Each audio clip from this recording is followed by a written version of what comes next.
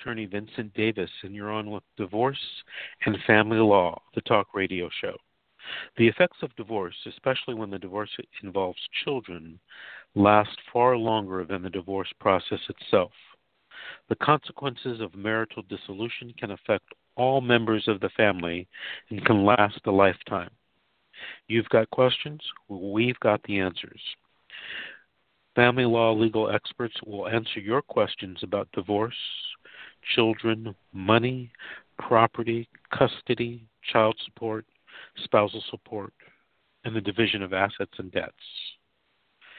Good evening. I'm Attorney Vincent Davis, and I'm doing this show from Los Angeles this evening. And on the line, hopefully, is our co-host, Attorney Raj Matani. Raj, are you out there this evening?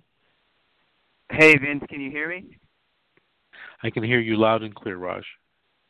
Great. I got a new headset just for the show, so I can listen intently to all of our callers. So I'm excited to get started this week. Great. You know, before we start in on our topics, Raj, I have a caller who's on the line, area code 252, ending in 10. I want to take his call and see what questions they might have for us. Okay? Great. Let's welcome the caller. Good evening. You're on with attorneys Vince Davis and Raj Matani. Hello. How are you? Doing fine. How are you? I'm doing good, thank you. Do you have a story or a question for us this evening? Well, I have a story and some questions. I've been married for 11 years to someone in the military. We have a son that's 10 years old, and we're currently here in California. My husband said he wanted a divorce, so now I'm trying to get back to the East Coast, and I'm hearing all types of things that the courts would probably not allow for me and my child or our child to move back to the East Coast without permission of the father. We have no family here at all, so. Who told you this? A couple of lawyers have told me, especially his. They've warned me that if I was to take this to court, that me and our child will be stuck here in California because no judge is going to award for me and our child to go back to the East Coast. Considering he's in the military, he has a year left, and he plans on retiring here in California. So they're saying that if he denies, then me and our child are here, stuck here in California. So I'm not surprised that his lawyer told you that, because his lawyer, likely would tell you anything that would benefit his client. It's a good thing that you did call in and ask us that question. I'm going to let Raj handle that question for you. He's an expert in move-away cases. Okay, perfect. Hi, good evening, ma'am. It's a pleasure to talk to you. Same here. So, there are a lot of factors that affect whether or not you'd be able to move away. Have you guys initiated your divorce proceedings yet? No, we have not. Okay. So we're in the process of trying to settle out the court, but there's a lot of things because retirement comes into play, and if he gets upset about that, then it's like, okay, then you and our child will not move and then another thing, will he have to pay for our travel expenses, or is that on me? So it sounds like what's happening is that you have all these, when a family breaks apart, you guys have to start making decisions about all the little factors that you guys used to take for granted, right? Right. And now you're trying to make decisions about what to do. So it sounds like the whole conversation you're having right now is a very figurative. You guys are talking about all these different scenarios, and it's your concern about how you would be able to move away. So let's talk about that first. Yes. If you wanted to move away, you are within every right to make that request, to ask the courts for you to grant that request, and to provide reasons to the court as to why it should be provided. So factors that you already cited, such as you guys don't have any family resources out here, you're going to want to move to a place where you have some family there so you can get your life started, focus on maybe trying to get a job, all those kinds of things would be factors that would be in your favor, right? How old is your child? 11. He's 11. Okay, so where is he going to school? Oh, here in California. And how long has he been at that school? 2 years. And then so he'd be, I'm guessing what, he's probably in like the 6th or 7th grade, something like that? Yes, correct. Okay, so he's going to be entering high school. So one of the factors that the court would look at is stability for the child and their schooling. So now you get into a whole bunch of other factors about, you know, where's this new school in whatever state you're going to live in, and whether or not that school could be better or worse than the California one. So for a lawyer to tell you a flat-out statement that you wouldn't be allowed to move is, in my opinion, incorrect. You know, it's very possible you could be able to move, but it's one of the big fights that you're going to have in your case against your husband that you guys would have to decide on. So don't let him push you around with this threat that you would never be allowed to move. You are within every right to make that motion and compel a court to make a decision based on those, you know, factors. Mm-hmm. But you know, one of the other things, it sounds like, you know, you guys are going through this process sort of on your own. You were saying your husband has an attorney? Yes, he has one, and I do also. But it feels what is your like he agrees. He agrees that you wouldn't be allowed to move away? Yes, because I don't have the father's permission. Like, if the father does not agree to it, because they said that the state of California, they feel like they look what's best for the child. And they feel like what's best for the child would be to be around both parents, to spend equal time with both parents, which I understand. But it's like, why should our lives be centered around him and his life and his career when this is something he wanted and has done? Right. And what does he plan to do once he's retired, your husband? I don't know for sure. Retire and hang out here in California. Does he have any skills that he's learned in the military that would allow him to get a job? Yes, I'm sure he does. But I really don't know for sure what he plans on doing. I mean, that's him. And then another thing also, how do they go about basing the child support, like calculating that? Okay, so that's another great question, and it leads into one of our topics later tonight, so I really want to encourage you to stay tuned in and listen to our segments a little bit later. But the way child support is calculated in California consider a variety of factors, but the predominant ones are what are each party's income, and the custodial time share. And that's put into a system called the dissolution master or ex-spouse, and they run what's called a guideline calculation. And based on what that guideline spits out, you guys can either agree to that number, negotiate a different number, or play with the inputs to potentially create a different result.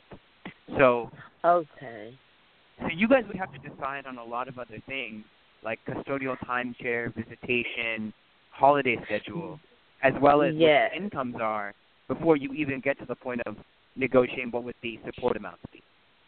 Well, I know we already have like a time, because before all of this, he had promised that he would grant us permission to move to the East Coast. So we did like a holiday schedule where he would come out. And then that's another thing I have a question for. He said he would come out every month, but then here comes the summer. He wants like pretty much the full summer for her to come back. And then his lawyer was saying that any judge will grant that because I'll have our child majority of the year. So any judge would grant for him to get the full entire summer. This goes back to kind of my overriding statement regarding your case. Any statement made by his lawyer is obviously in support of his of his client's interests, right? The same with the one that you've retained. But there are no Right. absolute. There are very few absolutes in the legal field. There's always an argument for something.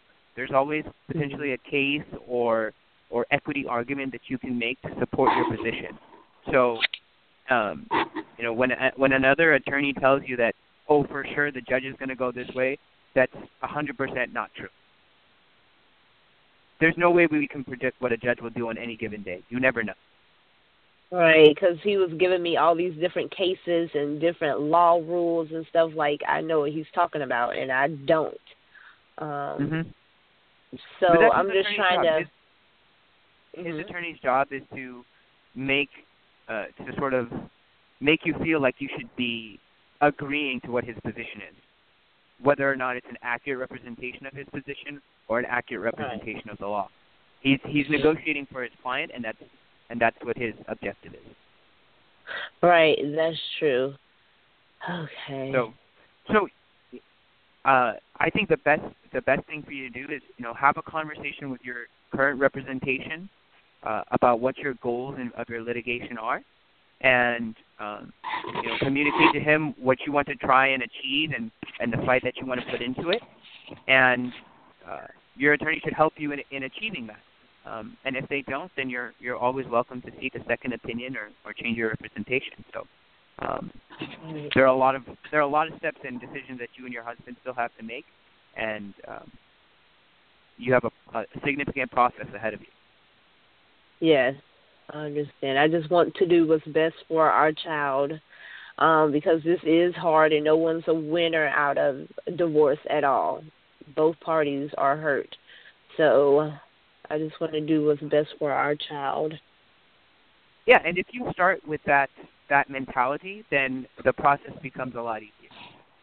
If that's always your prime interest, and that's what the state encourages, and that's what the process encourages, and if you approach it with that mentality, you can get a better result than most. Right. Okay. All right. Well, thank you. I really appreciate both of you listening. Well, thank you for calling, and ma'am. giving me good advice. All righty. And stay tuned because we're going to be talking about child support a little later on, okay? Okay, that sounds good. All righty. Thank you. Good night. Thank you. Good night. Raj, that was some very good advice that you gave her with respect to both the move away and the support issue. I encourage her, I should have encouraged her to sit down with her attorney and go over all the alternatives. Hopefully she'll be able to do that very soon so she can get on track and figure out how she's going to move forward in life with herself and her child. Well, Right, it's the first topic that... Go ahead. Sorry about that, Vin. Sorry to cut you off there. I think that's a good thing to remind a lot of clients. Your attorney is execute your goals. Now, it's the attorney's choice on the strategy and the means to achieve them, but you have to the client needs to communicate to their attorney that this is the end goal that they want. These are their non-negotiables or parameters of a resolution that they would like. And if that attorney is not achieving it for you, then we always encourage people to seek a second opinion.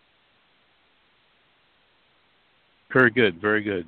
So, Raj, what are our topics tonight? So the reason why I encouraged our last caller to stay on the line with us was one of the things that we're going to be talking about are how being in the military can possibly affect child support payments. There are certain aspects of military pay that courts and the family code are a little bit split on to include them in child support, and we're going to talk about that issue. And then secondly, we're also going to be talking about a unique process where the Department of Child Support Services has intervened and is controlling or executing the child support process. And the Department of Child Support Services hearings are a little bit different than regular family law, and so litigants need to be aware of that, be prepared for the process so that they can achieve the goals that they want. Okay, well, let's start, Raj, with the first topic, child support in the military. What are those issues? So the reason I wanted to talk about that this week is I was in San Diego last week doing two cases at the Department of Child Support Services, and one of them involved a military family. Father was in the military and is now remarried. Mother is in the military, and I think she's also remarried. And they had a child together from their relationship. The child predominantly stays with the mother, and the father is stationed in Hawaii, actually. So his ability to execute visitation is tough. And as a result, the Department of Child Support Services was the one enforcing the child support in this case. And what it came down to, they had run a disso master several months ago, and the father was paying something like $800 a month in monthly child support. And the hearing previously, he had to fight really hard against the department to accurately reflect his income. And the components of military income are several. First of all, your pay is based on rank and years of service. Then, secondly, each base, branch, and service class has different additional payments that are included into their income.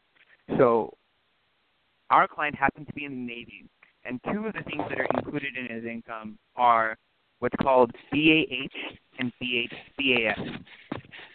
BAH is what's called basic allowances for housing, and BAS are what's called basic allowances for subsistence, so cost of living, food, things like that. And how this affected our client is that the two parties were relatively equal. He was only one rank higher than his wife. They were relatively equal in base pay. But because of the job that he has in the military and where he's stationed, which is Hawaii, his allowances for housing and subsistence were significantly higher than the wife, because she was stationed, I think she was somewhere in San Diego. And so because of the inclusions of those numbers, his child support number skyrocketed.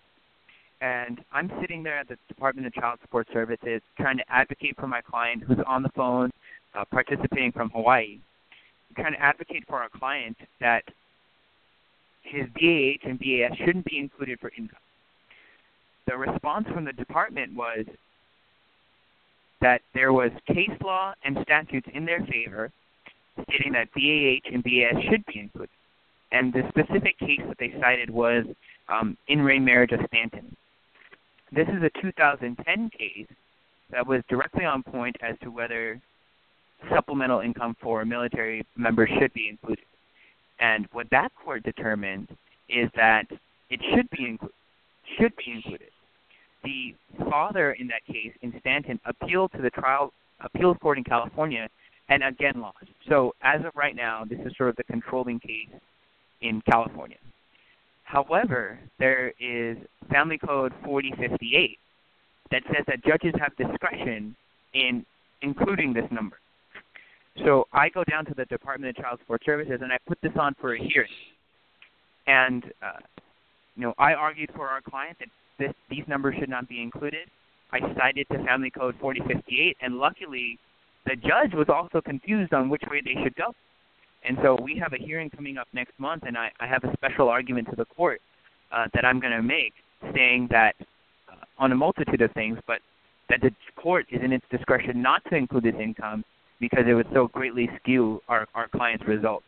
And it's a big concern for military families because depending on the job and rank, there can be a whole slew of special pays, non-taxable pays that are included in the earnings report for the military, and it could greatly affect what's your child support outcome.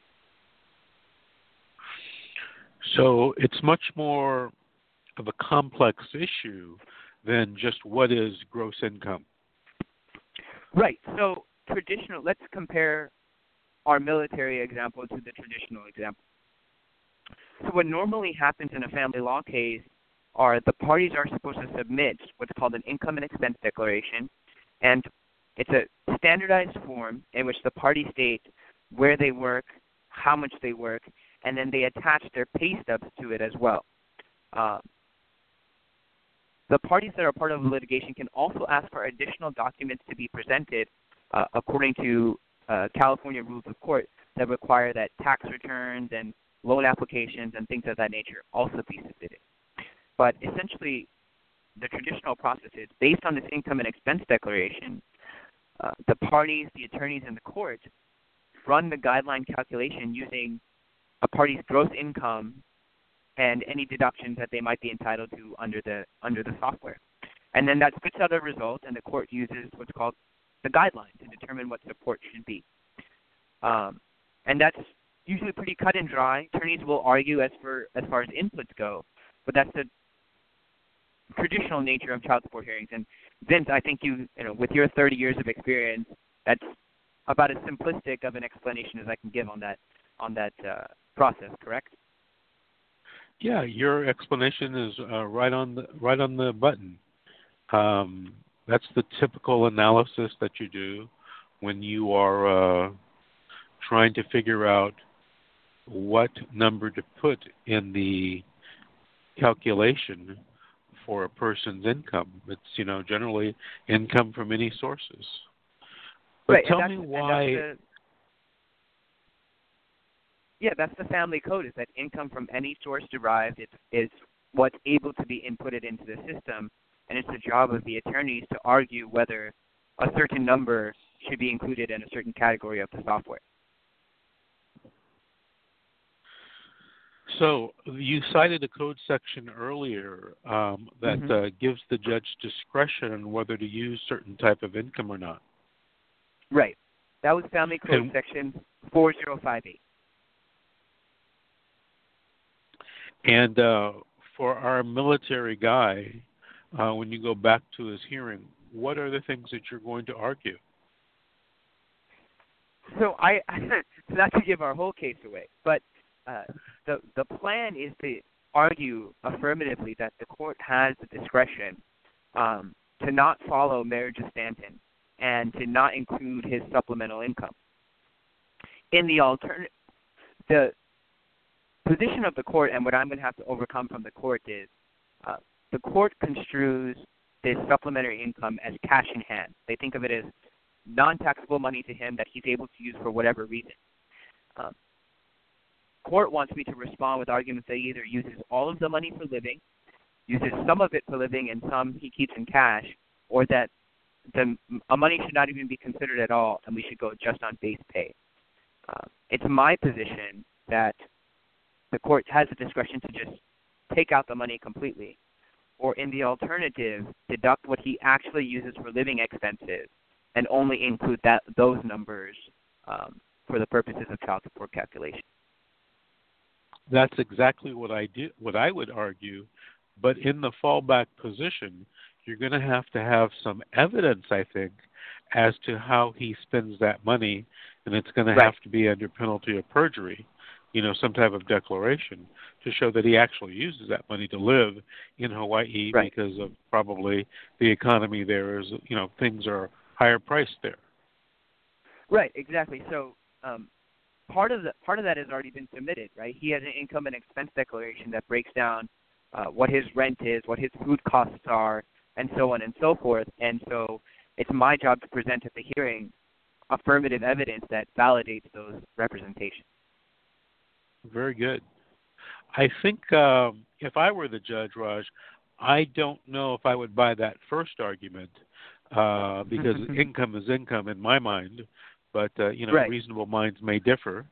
But if I could show that my client actually, you know, uses that money to live on, and I had, you know, relevant, competent, admissible evidence, then I might buy your argument and use none of the supplemental income, or only use a small portion of it in calculating the child support that should be paid to the mother. Yeah, exactly. And I think I got some confidence from the court in knowing that the court was also confused and asked for what's called a memorandum of points and authorities, you know, as to why I think my position is accurate. So the court was, I think, looking for guidance and might be swayed by by my presentation, or in the alternative, they just go with the guidelines. So, I'll be excited to update all of our listeners with how that case turns out. Very good, very good. Raj, I want to take another call right now. We have someone on the line with area code 760 and ending in 13. Evening, you're Hello. on with attorneys. Hi. Hi. How are you? I'm doing okay. How are you? Can you hear me? I can hear you I loud can hear and you clear. loud and clear. Oh, you can? Okay. So did you want to tell us a story this evening or ask us some questions? Yeah, I wanted to kind of give you my situation that I have right now with my child custody case and maybe get some feedback on what to do, just so I have, I have the knowledge when I go to do it. Certainly. Okay, so it gets a little complicated. So I have full sole physical custody of my daughter, and I have full legal custody of my daughter, and I also have a restraining order placed against her father. So he gets visitation once a week, and that's supervised by his mother. And right now I'm in Southern California, and as everyone probably knows, it's very expensive, and it's very hard to make it out here. I'm not able to make it. I mean, he pays, I think the child support services takes care of I get $50 a month and I get aid, but it's just not enough to live off of. And I had a situation come up in my life that my grandfather, who lives in Arizona, is very ill and needs help. And I wanted to relocate because it's way more affordable and because I want to help out my family. And, of course, my kid's father is going to put up a fight now about it and tell me that I can't take her. So I guess my question is, what are my rights and what can I do about relocating? Raj, go ahead and handle that. You're an expert in this area. Yeah, so remind me once again, he has visitation how often? Once a week. Once per week. And it's for how long? It's supervised, and I let him have her for the day, but with his mom, really, so it's about, 6-7 hours. So is there a scenario under which you could do the visitation every Saturday and drive back and execute the visitation? It's like a 6-hour drive, otherwise I would, but it's a long, long haul. It's not like I'm in Yuma or something closer. Uh-huh. I'll be going to Tucson, and I'm in San Diego. Okay, could you fly? There's no way I could afford that. No trips back and forth. Okay. Yeah. What is his ability to come out to Arizona? Not great. He doesn't have a license because he got it revoked. So. Okay. So here's sort of the dilemma that you're in. You are in somewhat of an advantageous position because you have sole legal, sole physical. So the court has already trusted you to make good decisions in the best interest of your child, and trust the discretion that you would have. That's why they gave you sole legal. And they also gave him a very limited amount of visitation time because of his issues, right? So the argument or the position you're going to have to represent to the court is that you're only receiving a minimal amount of support from father. You're primarily responsible for taking care of your child, and you can't continue to live in California on those grounds. But you need to go somewhere where you have some family support, cheaper cost of living, things like that. What do you do for a living? Hello? Hello? Hello? Raj? Hi, can you guys hear me? I can hear you. I think we may have lost the caller. Oh, okay. Yeah, I heard a drop, and so I couldn't tell if we lost the caller or if you guys lost me. Let me see. I think she called back in. Let me try.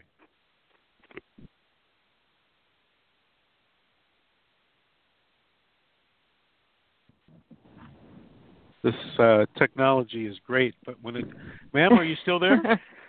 Yes, I'm back. Okay, great. Okay. So, Raj, what were you saying? So I wanted to ask her, what does she do for a living? I'm a licensed cosmetologist. Okay, so you can do your So I'm job a anywhere.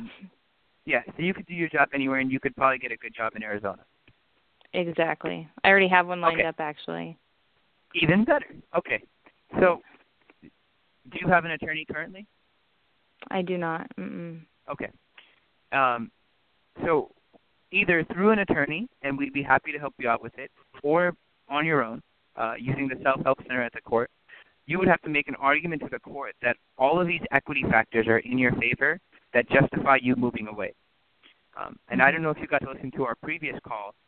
She was concerned about the father not agreeing, and she also had a move away question. I didn't. It sounds like you're in the same situation where your ex is not going to agree to the move either. Yeah.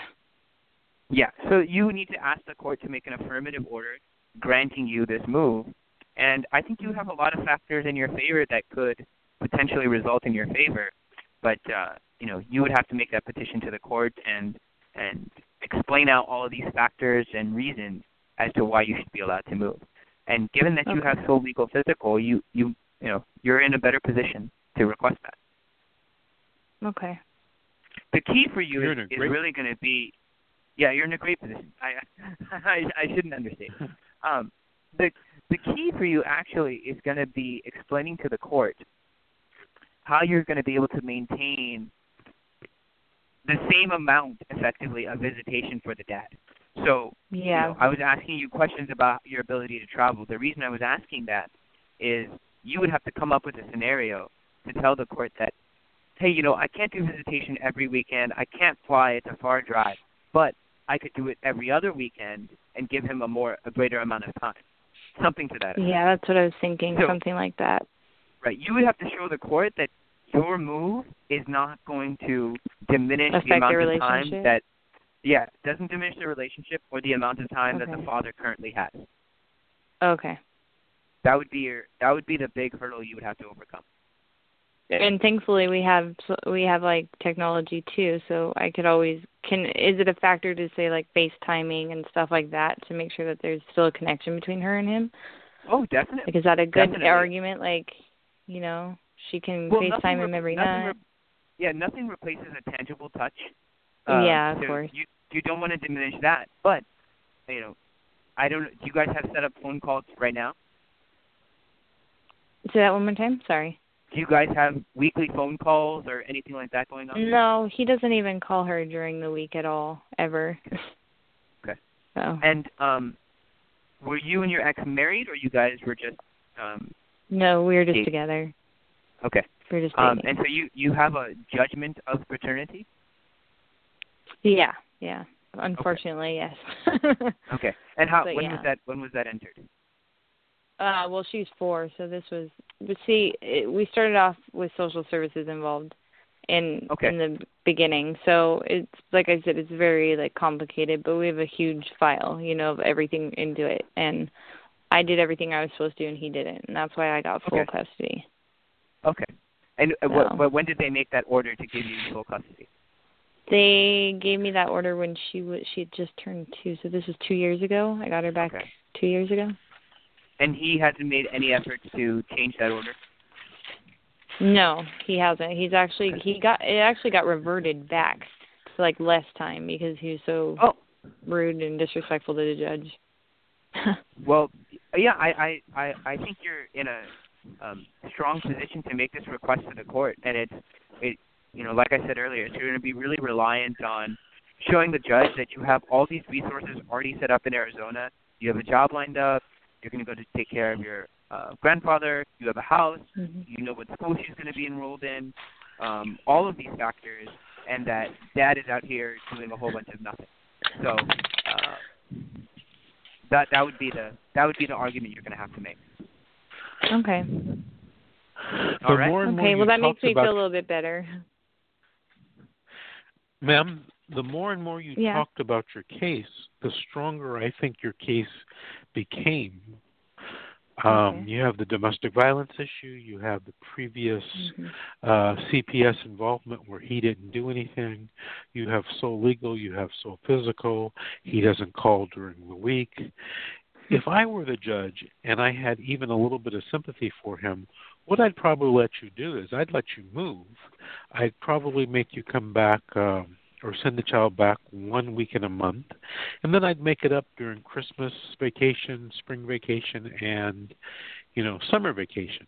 Not saying that I would give him the whole summer, but, I'd give him, maybe a week 1 month and a week another month, something like that, until he took some classes or counseling or rehabilitated himself with respect to the domestic violence and the reasons that initially took you to, the juvenile dependency court with CPS. Yeah, that was rough. But, yeah, he still hasn't done the therapy involved because, there's always a list of things they want you to do.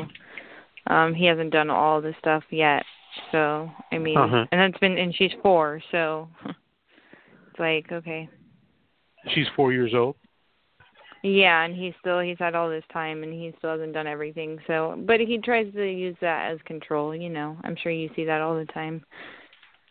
Yeah, she's the button for me. So. How old is he? He's 35. Okay. And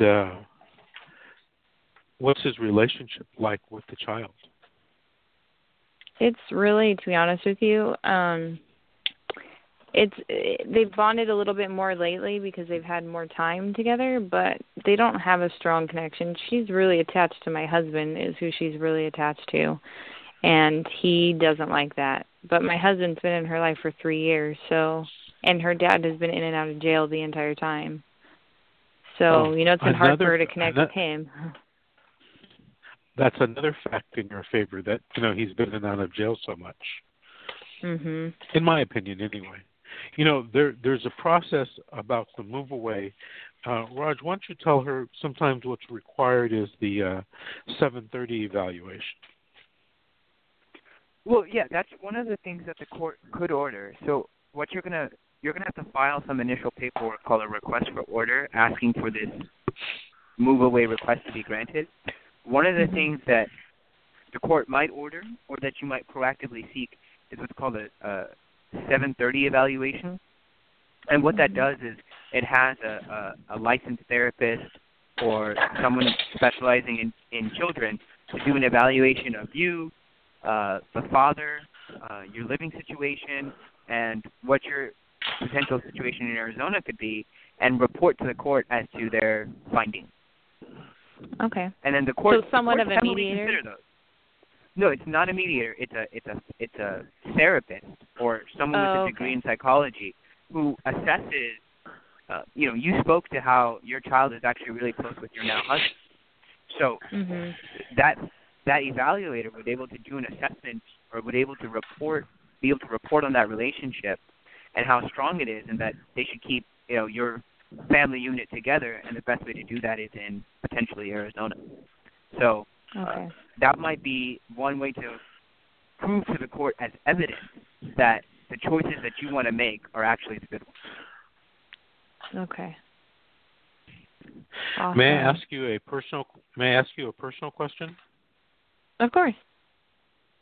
Is your current husband, is he good with moving to Arizona? Yes.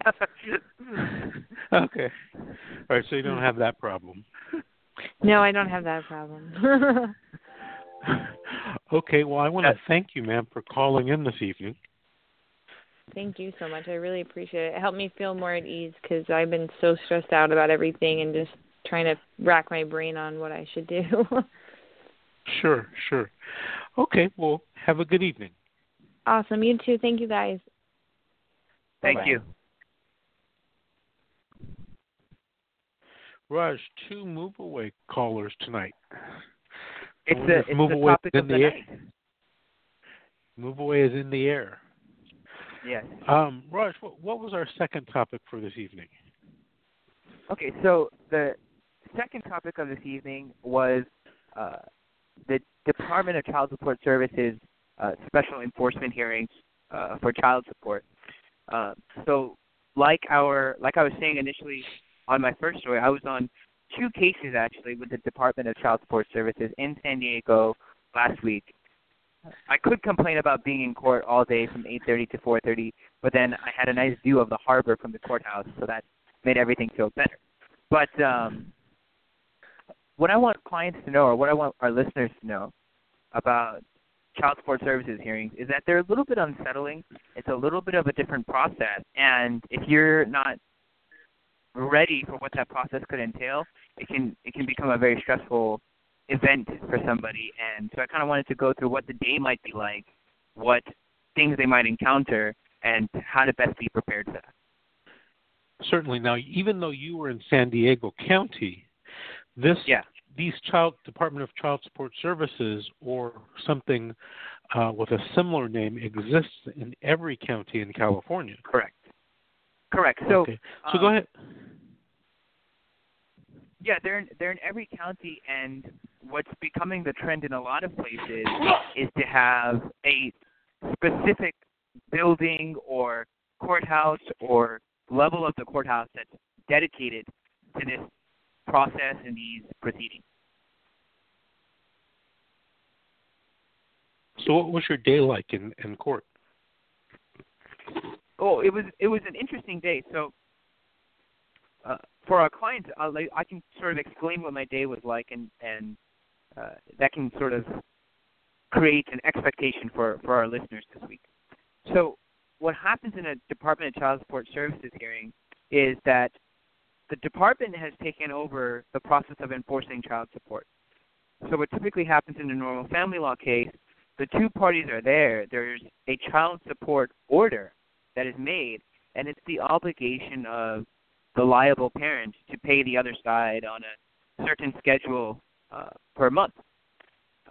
Sometimes when there are special circumstances or when one of the receiving parties asks, the department can become in charge of enforcing support. So then what happens, the department is now the one who, they don't represent the receiving party, but they advocate for them. And they help them collect support and make sure it's directly paid to the receiving party.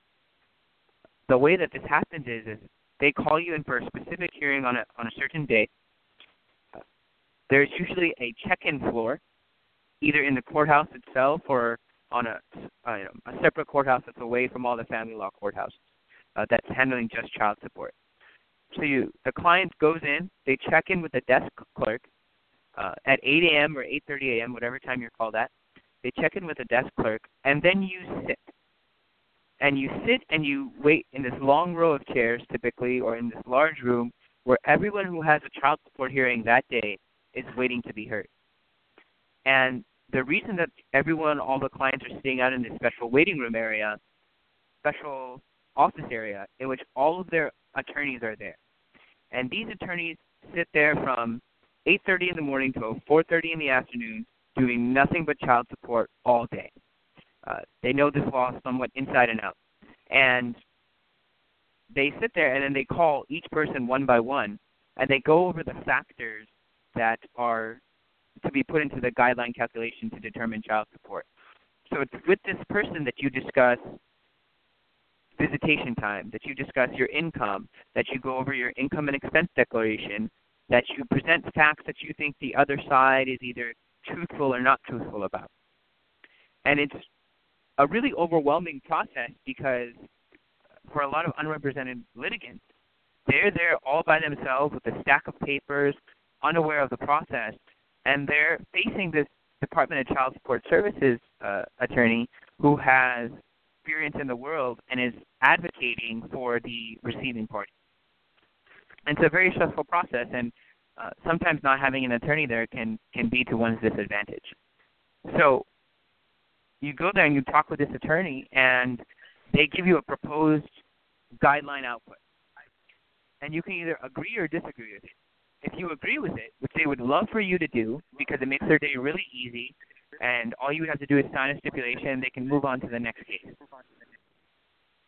Or you can contest it and ask to be put in front of the judge and have your matter heard. And this process can last anywhere from 10 minutes, and you could be done in the morning, or you could be there the whole day waiting for your case to be heard downstairs in the child support hearing with the judge. So it's a very stressful process then. Interesting. And you were there all day?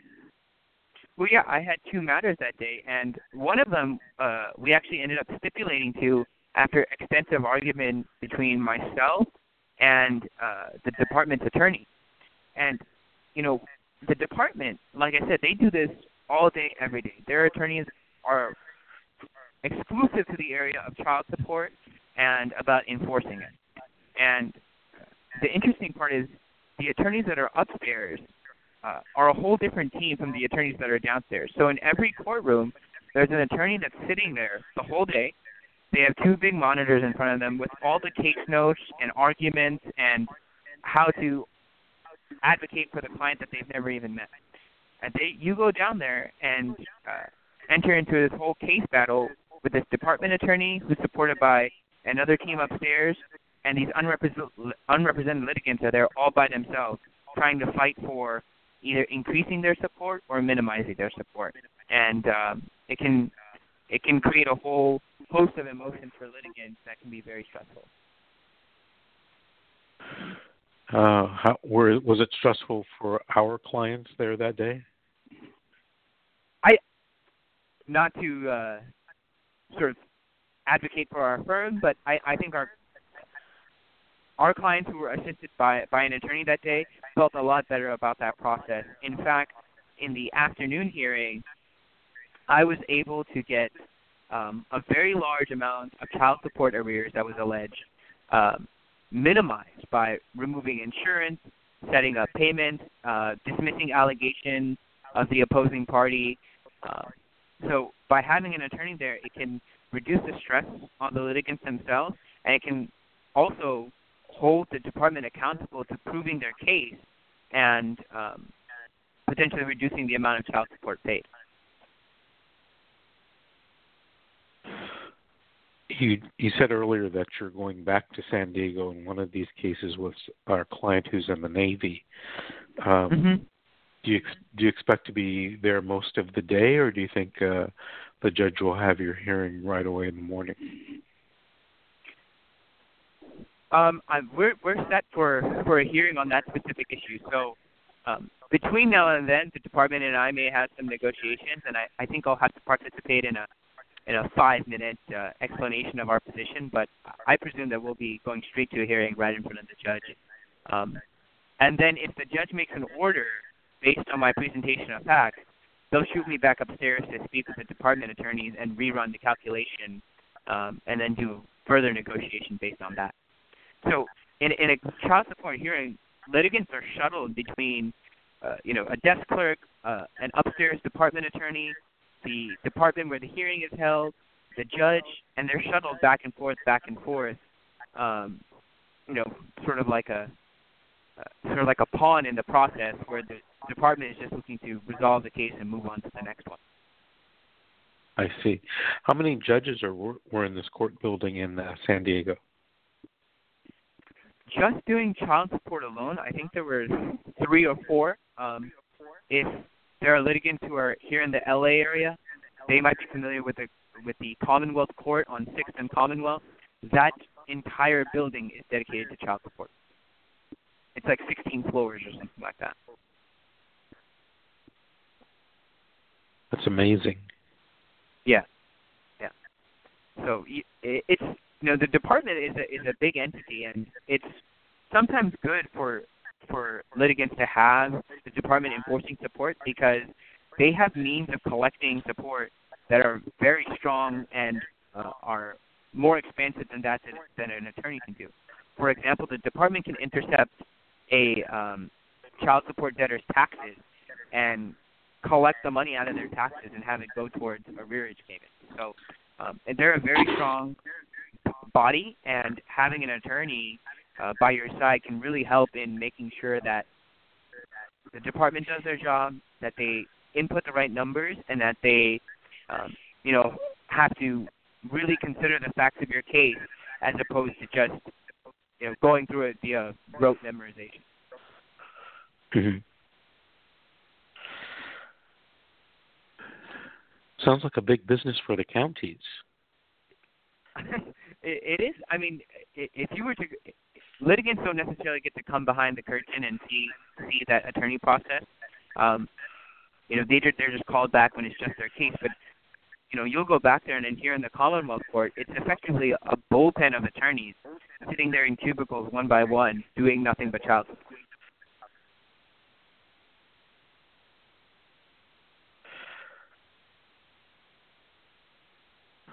Child support, big business. Collecting Big the child support, bigger business. Even bigger business. Yeah.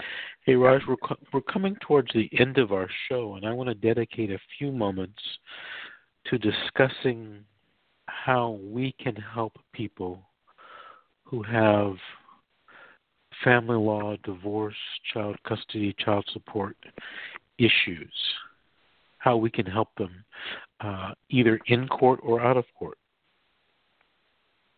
Yeah, Vince, I think you would be best to explain what traditional services our firm offers, and I could explain our new and emerging service that we're looking forward to bringing out to our clients via mediation.